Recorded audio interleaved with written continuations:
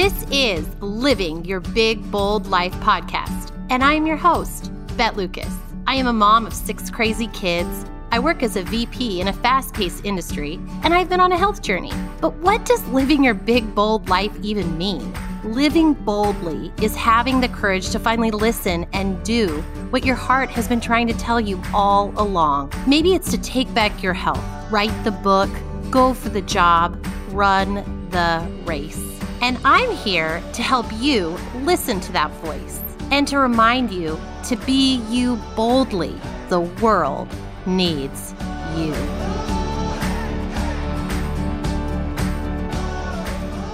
Hello, welcome to Living Your Big Bold Life podcast. It's me, Bet. Today's episode is all things labor and delivery, and I learned so much from Trish today, and I know you will too. Even if you're not pregnant or expecting to be pregnant anytime in the future, I actually think you'll enjoy this episode too. We talk about a lot of bold topics around labor and delivery, and I think some of them can be applied to any time we are dealing with our medical professionals or having to be in the hospital. She really encourages us to be bold and to be knowledgeable, and that knowledge is power, and it gives us confidence to ask questions and maybe push back a little bit when something just doesn't feel quite right. On labor and delivery, she tackles some of the most popular questions. When do I go to the hospital? How can I naturally go into labor? What should I pack? Should I do a birth plan? Should I have an epidural? We also talk about VBACs, dilation, induction, pain management, Pitocin. You guys, we tackle so many things, and I really believe this episode is so comprehensive that if you know someone who is going to have a baby anytime soon, I hope you'll share this episode with them, because the more knowledge they have, the more relaxed and confident they can be during their birthing process. And so much of our success is based on us being relaxed and confident and remembering that our intuition is often right. Sometimes we don't speak up. We keep things inside, even though our gut is maybe telling us to do otherwise. We fear being wrong. And you know what? Trish reminds us that being wrong is just fine too. And remember, this is not medical advice. This is purely Trish and me sharing our perspectives on labor and delivery based on our experiences. I hope you enjoy. Here's Trish. Hello, Trish. Welcome to Living Your Big Bold Life podcast. I'm so glad to have you here today. Thank you so much. I'm so glad to be here with you. So I was fortunate to hear Trish be interviewed on another podcast. It was the Mother Good podcast. And I was just so impressed with Trish's knowledge and information and approach to labor and delivery. Many of you may know her on Instagram as Labor Nurse Mama, and I also know her as Trish. So Trish, for those listeners that don't know you, would you be so kind to tell us a little bit about you and what you do? Of course. And again, thank you for having me. I'm really excited to be here. So I am a labor and delivery nurse. I've been a high-risk labor and delivery nurse for pretty much most of my career. I've been doing it for about 15 years, which is crazy.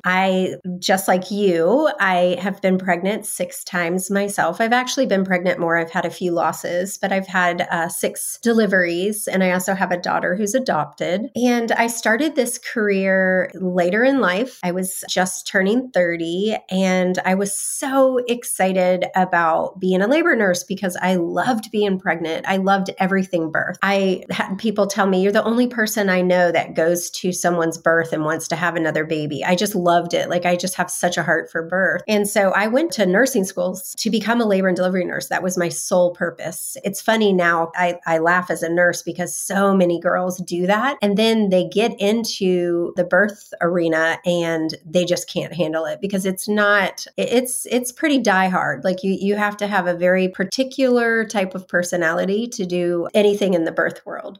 And so I graduated from nursing school. I was so excited. I actually crossed the stage pregnant with my daughter. I took my boards on Friday, found out on Monday that I passed them and had her on Tuesday. So I even graduated nursing school big as a house, pregnant with my daughter. She was just like the little graduation timeline everyone was watching at the end of school, because we all knew that I was due right when we graduated. So it was really funny. As my belly got bigger, we all knew graduation is coming, graduation is coming. So it was kind of funny. Ended up working in med surge just on a basic floor for a year just to get my skills down pat, and then had an opportunity to go to labor and delivery. And I was so excited. I could not wait. So I get to labor and delivery and I was like, oh, I'm going to have this experience. I'm going to help women birth. I'm so excited.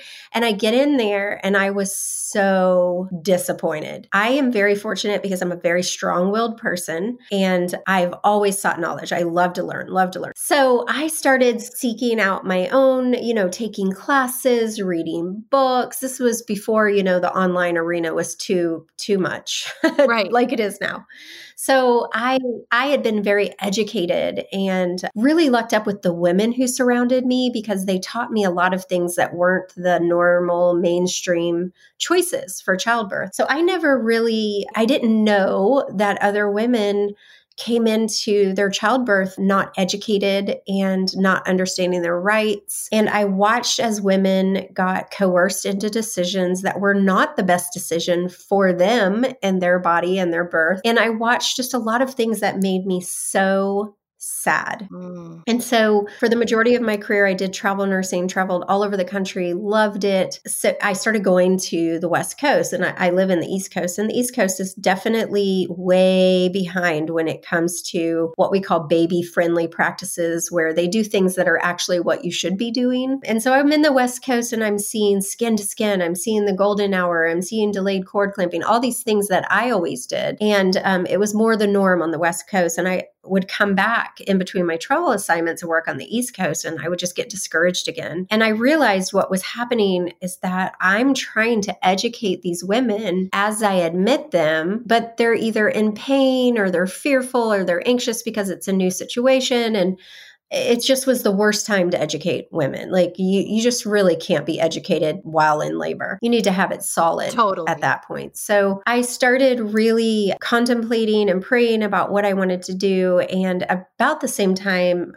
my daughter-in-law and I started a shop called Habibi House, which is where I sell boho handcrafted labor and delivery gowns and nursing covers and swaddles. And we were doing that. Well, then I decided to do the blog. And so we started the blog, and I started writing down these things that I would try to teach my patients at bedside. And I really loved it. It flourished. The blog flourished because I definitely have a very different approach for a labor nurse. I'm not your normal labor nurse. I'm very much holistic and all about women's rights and empowering women. And then I jumped into Instagram, and it just took off from there. So people were hungry. Women were hungry to know, hey, I can say no to an IV.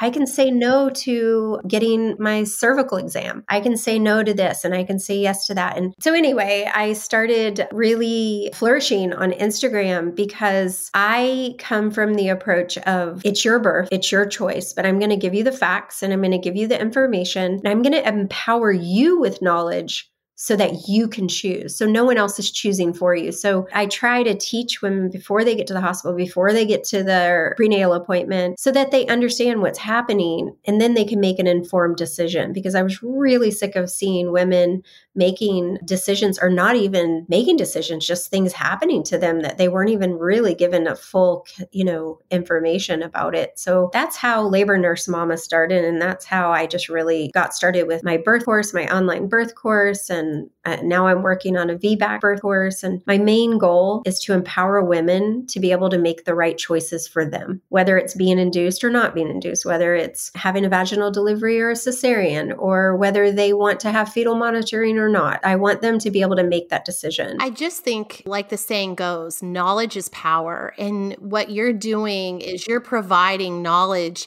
I just had my 6th baby. She'll be 2 months old this weekend. And I have to admit to you you, Trish, until it was like I had 4, 5, and 6, when I'm in the hospital, very rarely would I get kind of I don't know if I want to call it respect, but almost like someone wasn't really going to listen to me and my needs as well. And I didn't always have the confidence behind it or the knowledge behind it to really question it or push back. And now it's interesting. Now by baby 6, I feel a lot more confident, a lot more knowledgeable. And it was like all of a sudden I got a level of respect from everyone around me. Like, oh, well, she knows what she's talking about. She has 6 kids. But I think that's really unfair. Like, sure, I've had 6 kids, but what about the mom who's the first time mom? She should be just as empowered as I am. Exactly. And she has the intuition and it's her body. No other time would we tell someone like, oh, no, you're not right about your body. And I can't tell you the number of times where, I'll go in, we all labor differently, right? And I'll go in the triage room and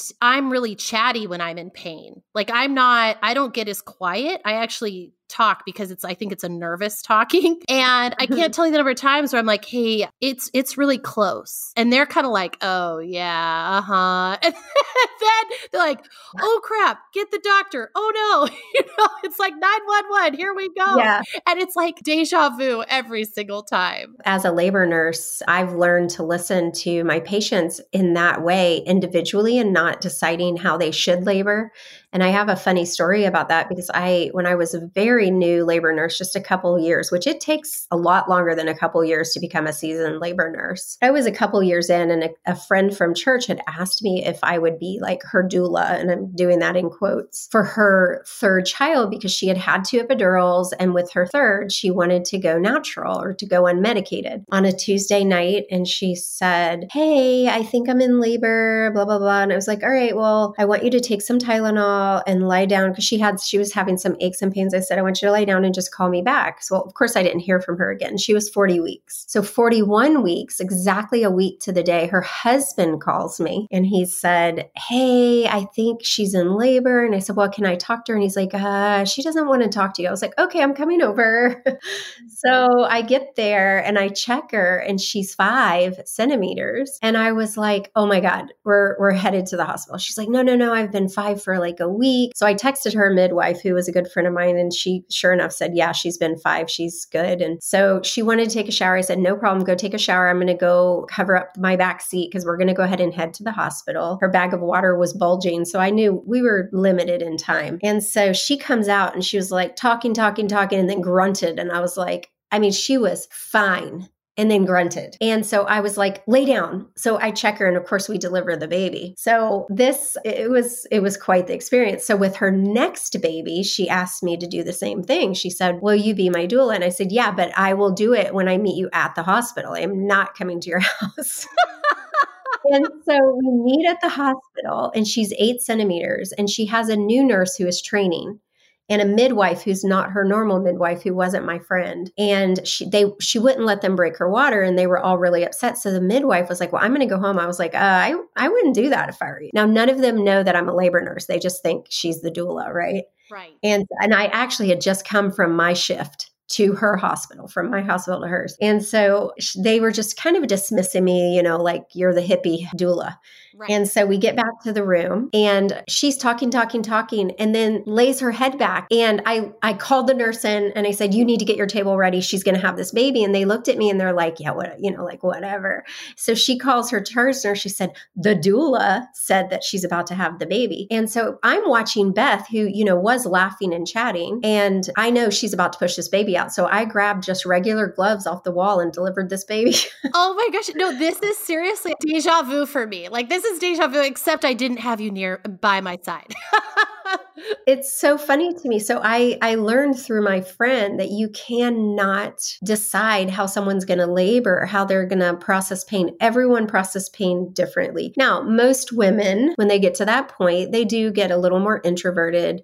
There's a lot more grunting and noise making, but some women really don't. Like my friend, she didn't. I mean, there was literally no warning except for one little noise. And I was like, oh no. Yeah, that's how I am right before is when I kind of shut down, and then they never believe me and they are never ready. And it's like my husband just like shakes his head every time, because finally this labor, my doctor hasn't always been at my delivery, which has totally been fine with me. And he always feels so bad. And he knows me really well. And he literally looked at all the nurses and he goes, whatever she tells you, do it. She knows her body really well. And it was like at that point, they were like, oh, okay. Like I got another level of respect, but I didn't have that same perspective as when I was in for my first baby and my second baby. It was very different.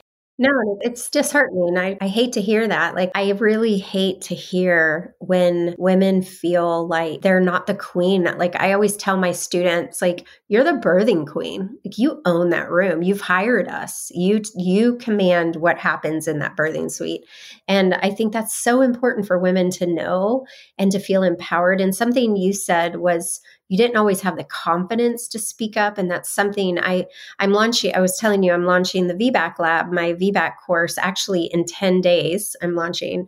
So excited. I'm so exhausted. But I have a group of founding members, 15 women who joined me to help me like tweak this course. And we meet every week for, I say it in quotes, a little happy hour. And I'm the only one drinking wine. No, actually, I have one girl who's not pregnant yet, but we meet for a virtual happy hour and we talk. And one of the things that each one of them have said after doing my module on birth rights, on your rights in the labor room, was they felt like they were rude, or they felt like they're dismissing the knowledge of their birth professionals or something, just this overwhelming feeling of I'm wrong if I speak up.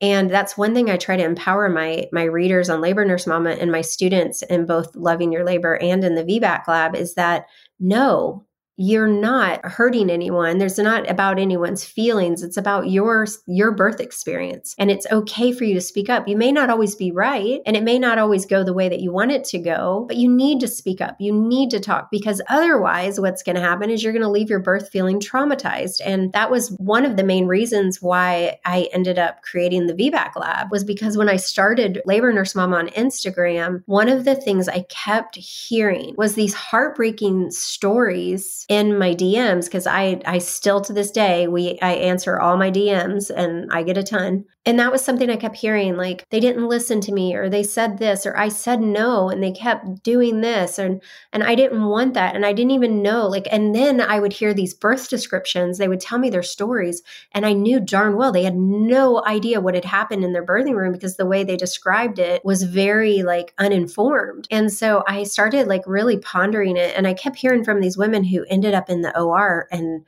I knew dang well they did not need to end up in the OR. And if they had been educated, they probably wouldn't have. Now, there are a lot of them that end up in the OR for very valid reasons, but they're also a great VBAC candidate. 90% of cesarean section patients are candidates for VBACs, which, hello, whoever talks about that? Nobody. Mm-hmm. Like, these women are encouraged to get a repeat C-section like it's the safe choice, and it's not. It's not if they're a candidate. So that's how I ended up creating the VBAC lab, because I was really tired of hearing these traumatic stories. So part of my course is a whole module on processing your birth grief and your trauma from your cesarean, because they've been through a traumatic experience. Right.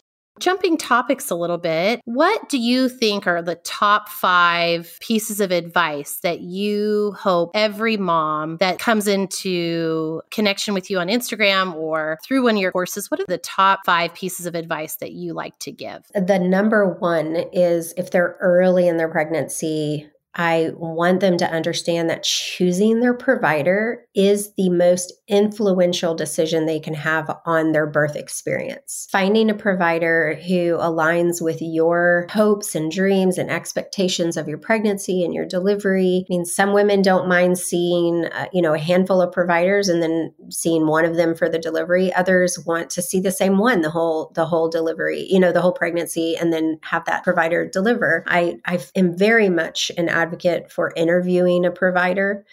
Women don't realize that they can go in, and I'm not talking when they go into that, that first prenatal exam where they have their legs up in the stirrups. I'm talking about like sitting across from a desk, talking to them about what you want, because what's going to happen is they're going to, let's say what's really important to mama is that she does skin to skin and delayed bathing and delayed cord clamping, and she really wants to have intermittent monitoring. And she starts telling this to the provider. You can tell by their demeanor and how they answer you if they're dismissive or they're friendly to those ideas. So I think that's really a huge, important step that a lot of women miss out on. And the other thing, the opposite end of that, is you can change providers. I've encouraged readers to change providers at 36, 37 weeks. So and even someone can fire their provider during birth and they will have like a hospitalist come in or what have you. So if you're feeling like your provider is not acknowledging your desires or condescending or dismissive of you, you can switch providers. Like that's totally fine because your provider can make or break your experience. Totally. I love that advice. Yeah. The next thing I would say is education. Like education is everything. Like you said, and that's something I say over and over and over again on Instagram and on the blog, is knowledge is power. It is. It truly is power. And I tell everyone, you would not go to a foreign country or do something big in your life that is going to be impactful without knowing what you're doing or how you're going to do it. And understanding your body, understanding what happens in the process of labor, because it's pretty much 90% the same physically, like the physiological side of it. And understanding like having a plan. How am I going to handle,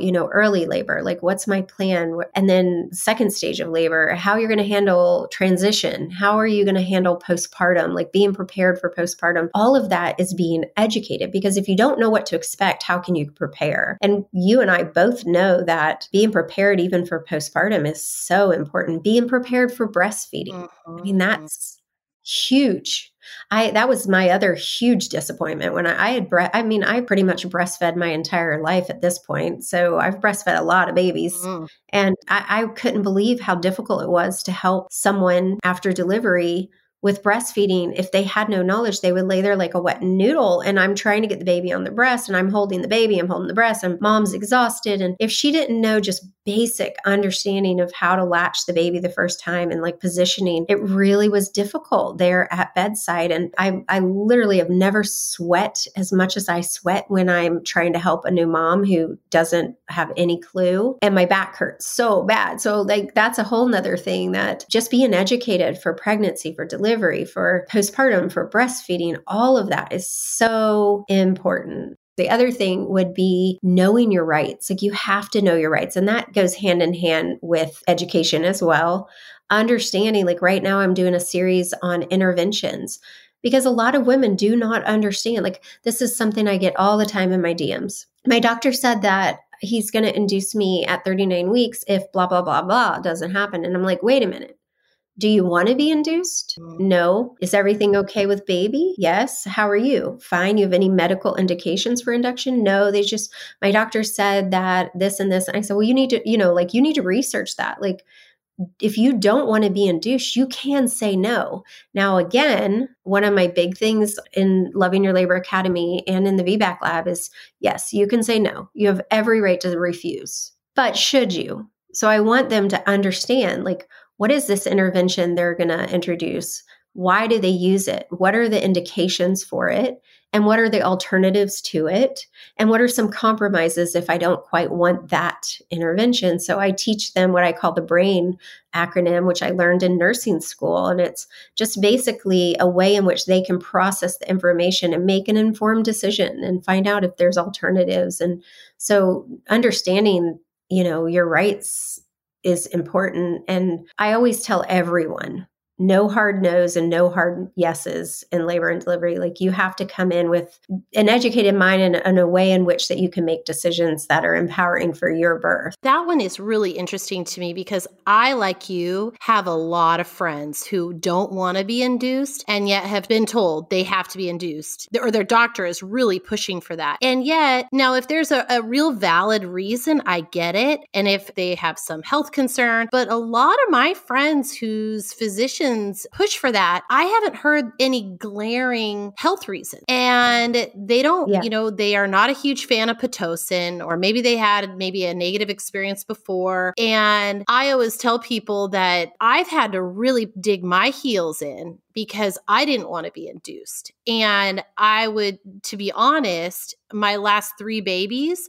I probably would have been induced if it wasn't for me kind of saying no. Like, I don't want to be induced. I actually give me time. And a lot of times, I think now what happens is, especially if you're of a certain age, they definitely kind of push that. So like, I'm 39 and it was kind of said to me, oh, well, you are a little bit older. The risk does increase with the baby and all these things, even though I've had really healthy labors. I've had healthy babies. I've had healthy pregnancies. Yeah. So I see that encouraged a lot. Oh, it's terrible. It really is terrible. And the other thing, and this would probably be my 4th point, is to understand, don't do anything in your pregnancy that's out of convenience or curiosity. And that's something we teach our students all the time. If it's curiosity or convenience, it doesn't need to be done. So one thing that's always done out of curiosity during pregnancy is the vaginal exam. Like, you don't have to have one before you're 40 weeks. You don't even have to have one before you're in labor.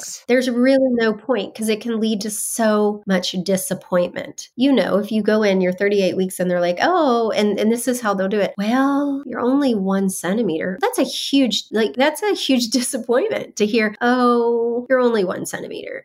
And that's not okay. Like, they need to wait, because what's happening in the vaginal exam, when you have a vaginal exam before you're in labor, they're not taking in account all the wonderful hormones that come into play, like relaxin, which opens up the pelvis for delivery. So if they're checking and now you're potentially being told, well, your baby's kind of big, your pelvis is small.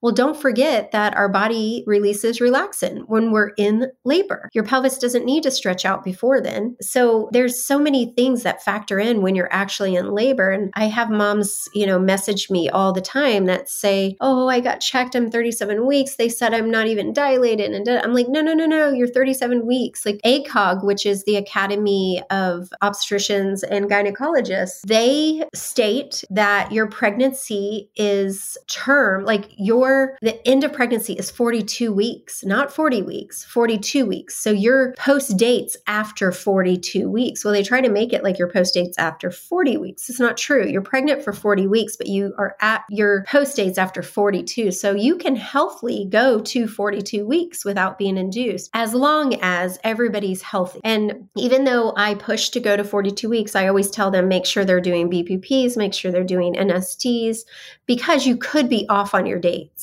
So I wouldn't want to see anything harmful happen. But if you're doing fine, there's no reason you can't go to 42 weeks. None. And don't you think we are all so unique? So for instance, I have friends like your friend you were talking about earlier that dilate really early, but they stay there for weeks. And then there was someone like me, people couldn't believe it when I told them this. I said, I do not dilate early. I don't. In fact, at my 40-week appointment with my last 3 kids, I was 1 centimeter. Now, most people would cry at hearing that. And so actually, ironically, he wanted to check me at 39 weeks. I remember this. And I said, no, I know I'm not dilated. I'm fine and no need to check me. Now, normally I probably would have let him, but I kind of realized I don't need to be checked. There's no reason for me. I know. And so at 40 weeks, I think it even shocked other people. Well, you've had all these babies. You're probably like walking around at a 4 right now and you don't even know it. And I'm like, no, like, I don't think I am. We all dilate differently. And so many, like you said, put so much pressure on when they get checked vaginally, what that number is, when really it means nothing. It really means nothing. No, it really doesn't. The only time it means something is when you're completely dilated and the baby's coming out. Exactly. And you're having a baby. Right. And I'm sure you're like me, like I'm the same way with dilation, and I will be at 3 forever during my labor. And then all of a sudden I'm pushing. That's me completely. In fact, it almost bizarre when I tell people, because I kind of, my last few, I was able to labor through the night. So I actually could go to sleep and I kind of labor through the night and I kind of stay there. And then I get to the hospital. And then once I hit that number, this time, when when I hit a certain dilation point, I'm having a baby. Me too. Yeah. 3 and then I'm gone, done. Yep. That's same. Last pregnancy that I had, I had my daughters in there and I told them, I told them ahead of time, I'm really introverted. I don't make a lot of noise. I'm not a screamer. I'm not a yeller, nothing. And this one, I got really rude. And I was like, if I'm a 3 still, I'm going to kill you, to my midwife. He was my very good friend. And I was a 3. And so I went to the bathroom and came out and pushed him out. So it was like, it's just crazy. It was really funny. So that was something she repeated to me quite often afterwards. Like, if you're a 3, you're going to kill me. And I'm like, yep, I know. I'm sorry. Sorry. I tell my patients whatever happens in the labor room stays in the labor room. And I always tell, especially my unmedicated patients, like I always love when these cute young couples come in and they're like, hi, baby. Hi, honey. Hi, sweetie. And they're so loving. And I always prepare dad, like, her demeanor is going to change a little. Don't take it personally. And I always tell mom, let's have a code word. So if something we're doing is bothering you, that's fine. Like you're allowed to be bothered. Like you never know when you're labor, what's going to bother you. And I see these moms who try so hard not to say, stop touching me, And so I always give them permission and we come up with some kind of code word for them to I usually tell them if I'm doing something that is not very comforting or it's aggravating you, that's completely fine. So just, your code word for someone to stop. But I usually blame it on myself so that the poor little husband doesn't feel bad. But it's always funny to me. Like we change so much in labor and it's such a emotional experience for a woman, and just being allowed, that's one thing I want them to, my readers to know they have freedom to be whoever they want. If they want to get naked and howl, fine. If they want to get, be completely covered up, have a sweater over their gown or whatever, and be very introverted, fine. It's their room. Own your birth. That's Heather and I have an ebook called Own Your Birth because it's so important to own your birth. It's your experience and it can go how you would like it to go. I'm there to make sure everything's safe. So I always like to picture it as the birthing couple, and I'm hands-on as much as they need me. So I follow mom's cues. If she wants me right there with her and on, touching her, I'm there with her. That I'm totally that kind of labor nurse. If she wants me hovering in the background and waiting, then I do that. But my skills are needed if she needs them. They're not there because it's a part of birth. And I did a post on Labor Nurse Mama that said something to the effect, something about women thinking, there's a lot of people who think birth can't happen without interventions. And it's not true. You never needed to have that vaginal exam. You were going to have those babies no matter what. Right. You didn't need all of that intervening. So that's one thing people say to me all the time. I don't have to have a vaginal exam. No, you really don't. Now, if you're being induced, yeah, we do, because we have to, the medicine is titrated based on your dilation. So it is important in cases like that. And I tell my patients and my students, with a vaginal exam in particular, there's indications when I need to check, and being able to understand when a cervical exam is needed or not needed is key, because when you know that, if your labor nurse comes like me and says, you know what, this is going on and I really need to see what's happening, then you can say, okay, I trust her and I understand this is a necessary time. I'm going to say, I think my last thing that I really advocate for is for you to have, which I've kind of touched on each of these points. So to have a purposeful birth plan, but to also have a backup. So when I do my birth plan consults, I walk through the vaginal delivery and how one of the first things I have them do is really close their eyes and how do they picture their labor room? Because I want them to take over that labor room. I want it to be the way they want it. And there's ways that we can make it that way, which is one of the reasons why I started selling labor gowns, because I think it's a special occasion. And when you buy a special occasion dress or what have you, it makes you feel special and important, and you don't feel like a patient. I hate those stinking labor gowns. And it makes you feel like you're just a regular old hospital patient. Well, you're not. So you can wear what you want. There's certain things you probably don't want to wear in case you have to, like, something goes on. But owning their room is so important. So I think part of the birth plan should be figuring out what they want their labor room to be like. And, whether they bring battery operated lights, or they bring essential oils or affirmations to put on the wall, or picture frame with a picture of someone that's important, or, just a blanket from home, or a pillow, or their own clothing, whatever it is that they can make it, because it's been proven that when a woman is comfortable and feels safe and secure, her birth progresses normally, less eventfully.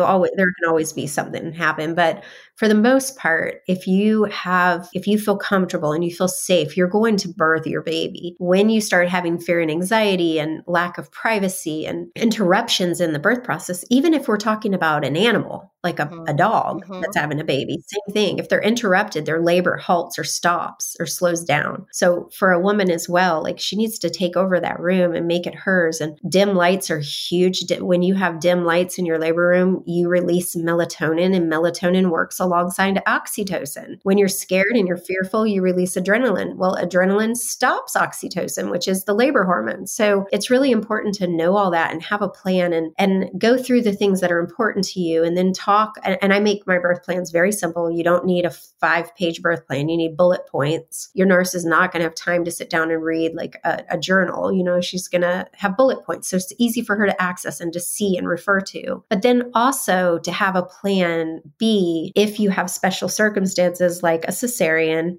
or a NICU event, you want to understand what's going to happen and just have like a brief little plan. So I teach my students how to do a gentle family-centered cesarean, so that they understand the choices they have in the OR as well, so that that birth experience feels more like their own. Hey friends, it's Bet. If you are enjoying today's podcast, I really hope you will join me every week for what I hope you find are inspiring interviews and bold content on topics like family and career and health. And can I also ask you a favor? Can you press that subscribe button and write a review if you like what you hear today? By doing those things, you are helping me get the word out, and I truly would be ever, ever so grateful. It also allows you to be the first to know when new content arrives. So please subscribe today. Now, let's get back to our guest.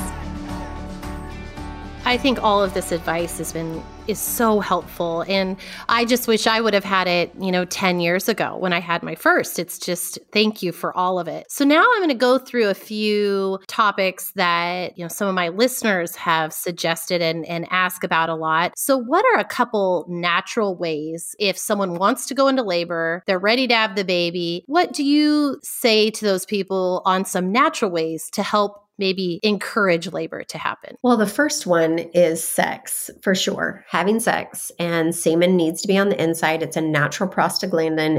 It's very similar to what we use for cervical ripening to soften the cervix.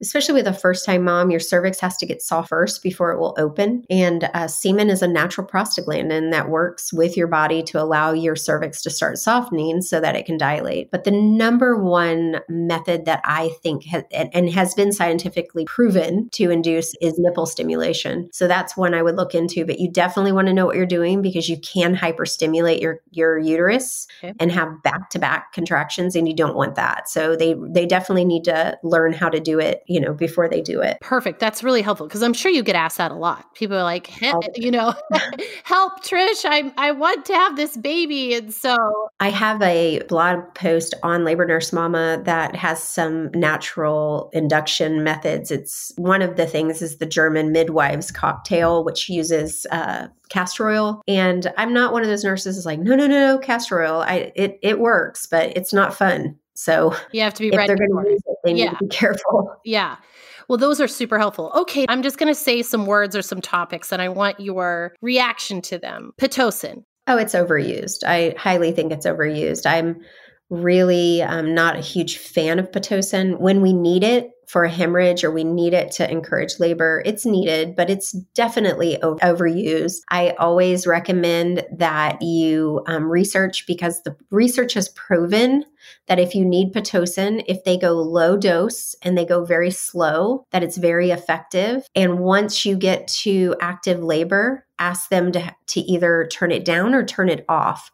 Our body only has a certain amount of oxytocin receptors, and Pitocin is the synthetic version of our hormone oxytocin. So once those receptors are filled, they're filled. So to keep going up and keep going really hard and fast on it really is counterproductive. So I always tell people to ask for low and slow. I like that advice. I had Pitocin on my first baby, and I'll tell you that I always tell moms that that was probably my most painful labor, even with an epidural, just because I do blame a little bit of the Pitocin experience. And the next topic, it kind of flows into this, but is moving. And I know you very much want to encourage your patients to move. Can you talk a little bit about movement during labor? Yeah, I actually just posted I think I did a TikTok video and a Reels and a post on this, because I'm doing labor intervention series right now. And one of the first interventions we do when you get to the hospital is we restrict your movement. Mm-hmm. And it is counterproductive in labor. So I highly recommend movement during labor. It just makes sense. Like, I tell my patients, like, if you were going to have a bowel movement, you wouldn't lay back. No. You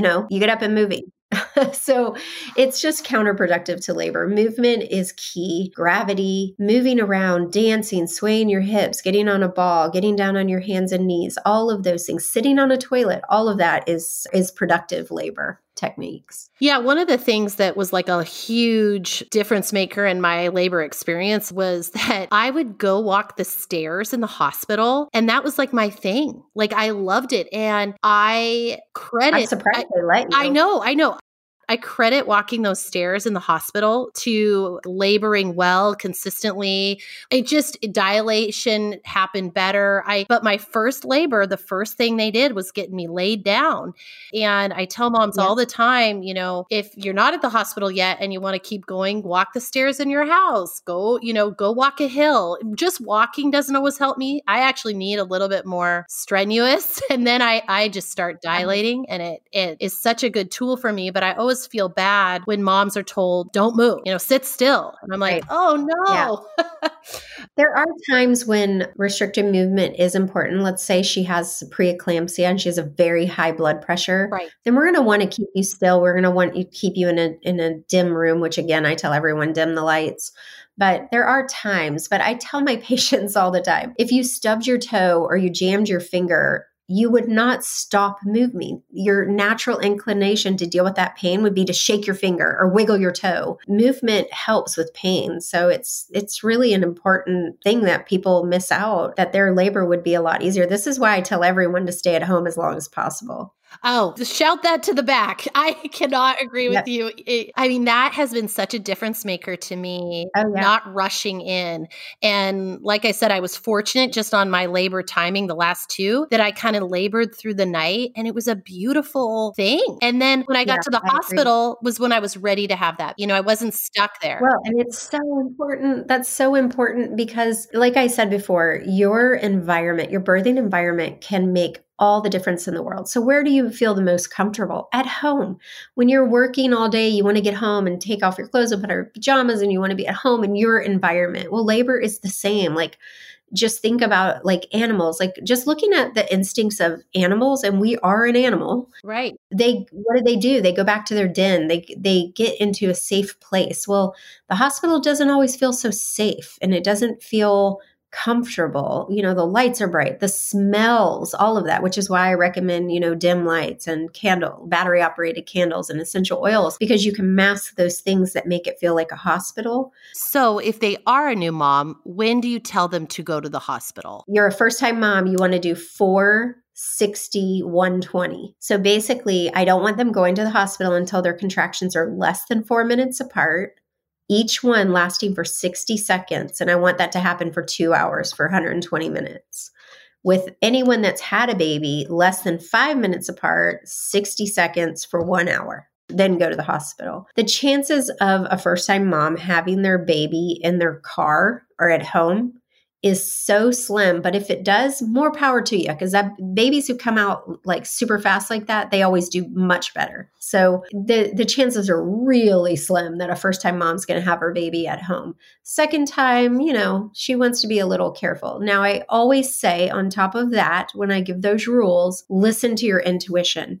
If you think, oh my God, I need to get there, but Trish said don't until go to the hospital. It's fine. Exactly. But the sooner you get there, the more interventions you will have. I think that's such good advice. I just loved being home longer, and I kind of didn't realize I could do that or that I should do that. And it worked so well for me. And I feel like it made for a much more positive, birthing experience, like you said. Okay. So next one, what about the patients that test positive for strep B? I have an interesting story, and I realize this is a little bit more pregnancy related than it is labor related. But, some babies I tested positive for group strep B, some I did not. But I kind of did my own little case study of one, which I'd love for you to tell me I'm crazy, or, maybe there is some truth to this. This time around and the last time, I really focused on kind of probiotic foods and different things before my group B strep tests. And ironically, I tested negative. Could be totally, I didn't do, I've heard about the yogurt baths and all these things, whatever. But then I've had friends who have been doing the same thing,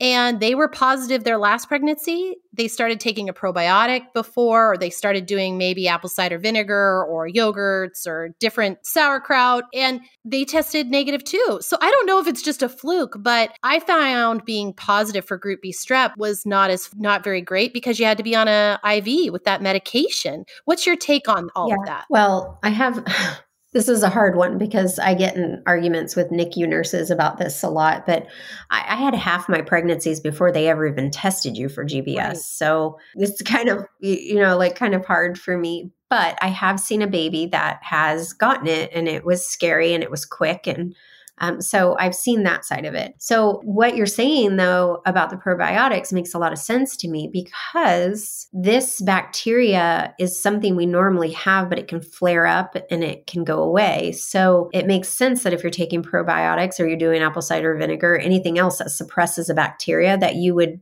be negative. So I think that's genius, honestly. It was really great. And I was so excited, because I kind of dabbled with that on my 5th. And I'm like, wow, I was negative. And then I'm like, I'm going to try this again, because I have been positive for it, I think 3 times out of my 6. Okay. But since I've done that, and then I had a girlfriend try it, she's like, Bet, I don't know if it was the case, but I did what you said on that. I tried it and I was negative. And she was just thrilled to not be tied to that IV.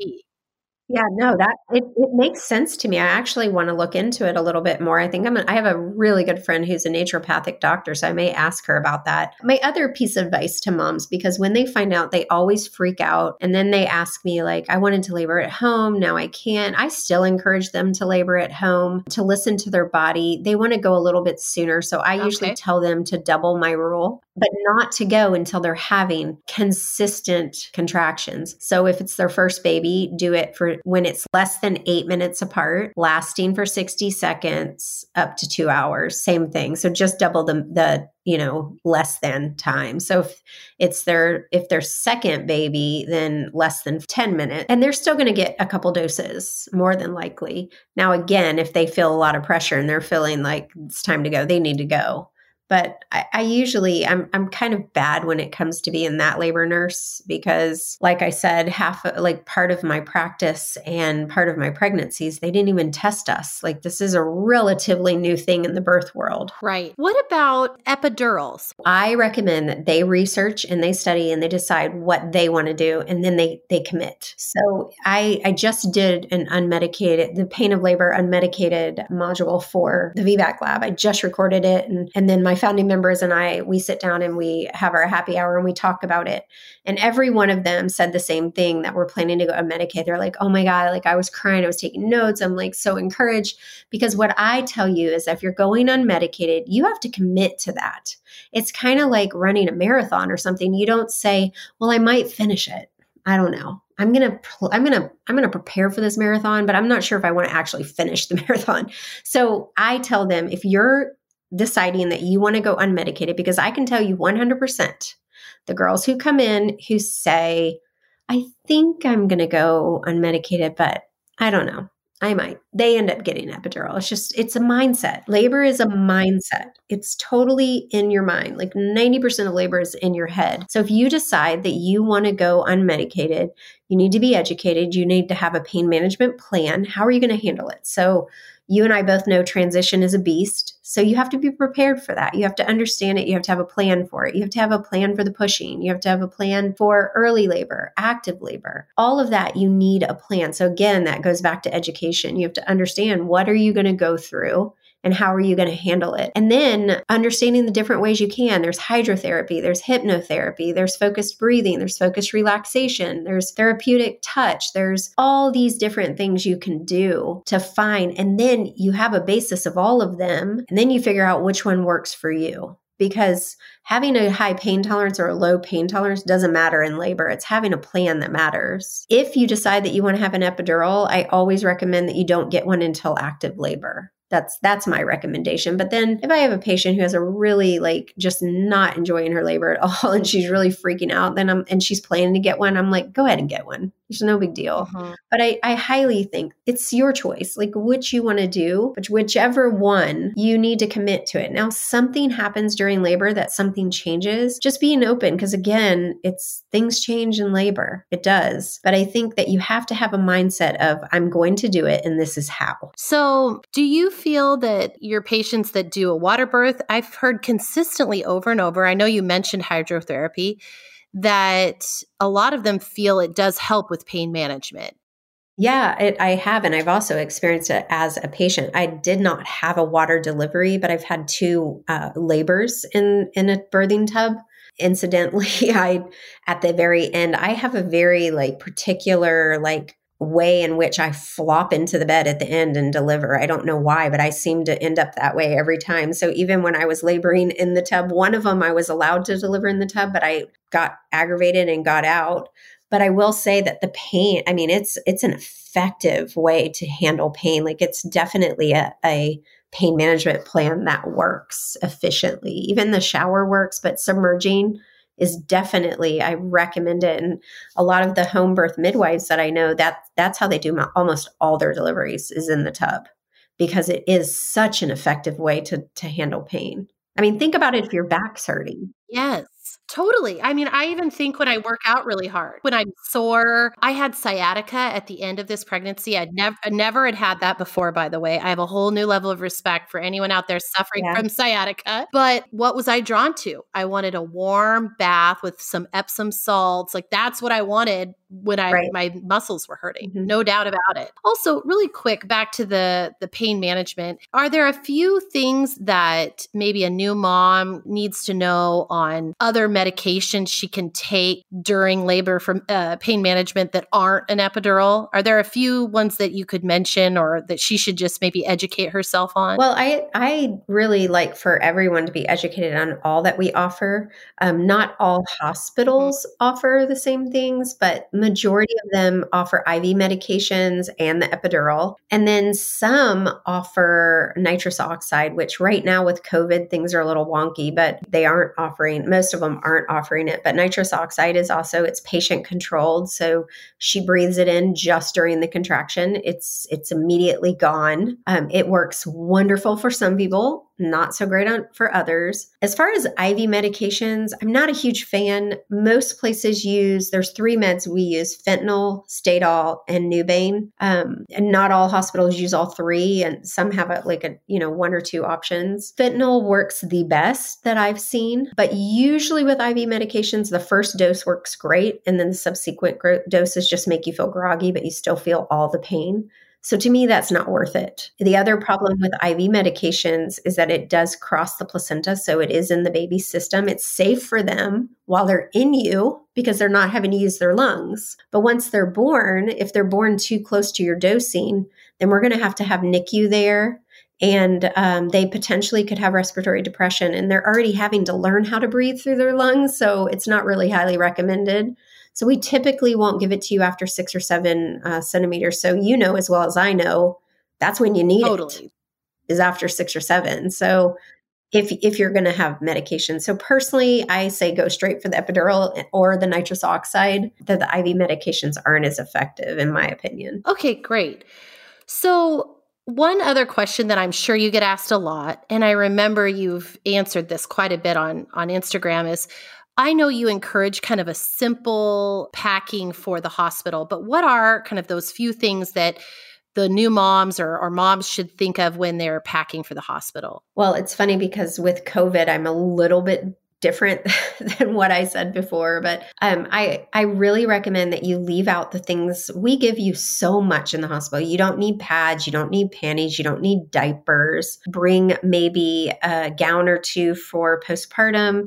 Usually you'll only need one, but you never know if you're going to bleed through it. I personally recommend a labor gown. Bring some socks that are comfortable, that have the no slip, because ours are horrible, or have socks and slippers. A really good water bottle that keeps your water cold and, ready. I also recommend bringing some, either like a drink, like electrolyte replacer that you can add to your water, or flavoring you can add to the water during labor, or coconut water. Those are all great things to have. Chapstick, depending, the bag is also different depending on your pain management plan. So if you're going to have an epidural, you don't really need a tennis ball or, something like that, or a stress ball or what have you. Toiletries, just little size travel toiletries. And make sure that you pack. I always recommend packing like a high protein snack. I'm completely an advocate for sneaking food, so don't tell anybody that. I totally concur with that statement.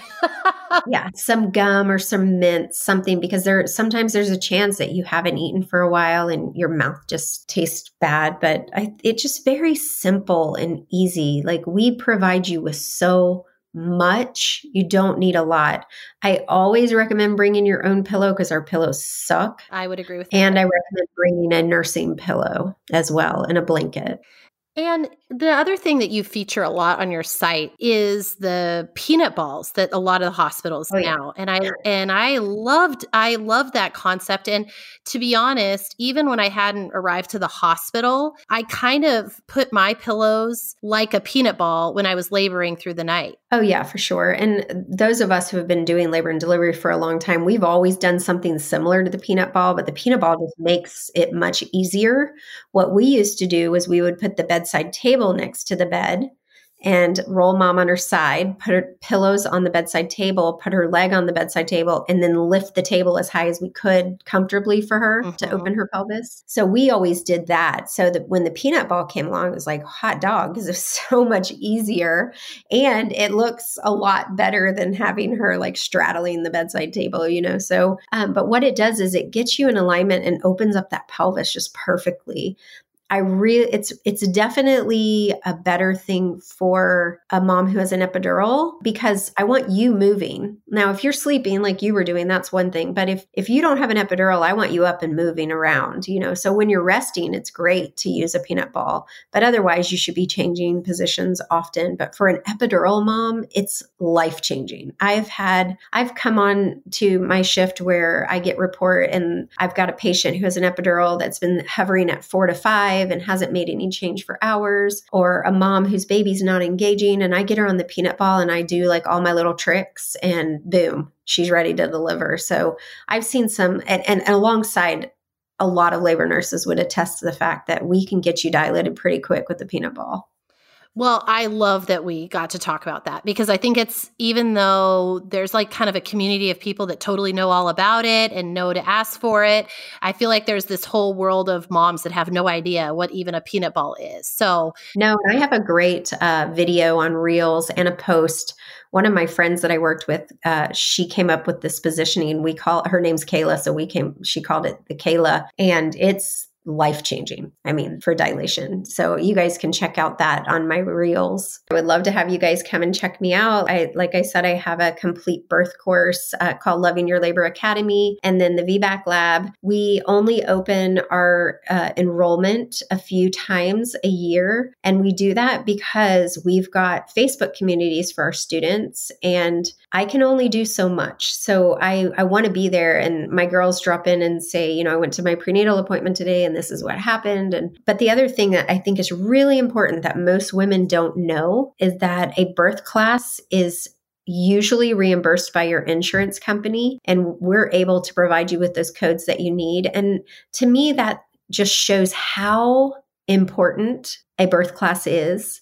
And both the VBAC Lab and Loving Your Labor both is a full birth course so that you can claim it for insurance. How cool is that? That is so cool. Yeah. And think about it.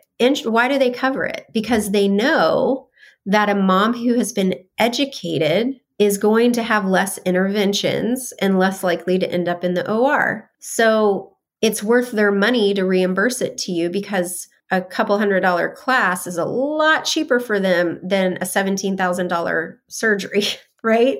So I just feel like that is such a significant factor to know that insurance covers birth education because it's so stinking important.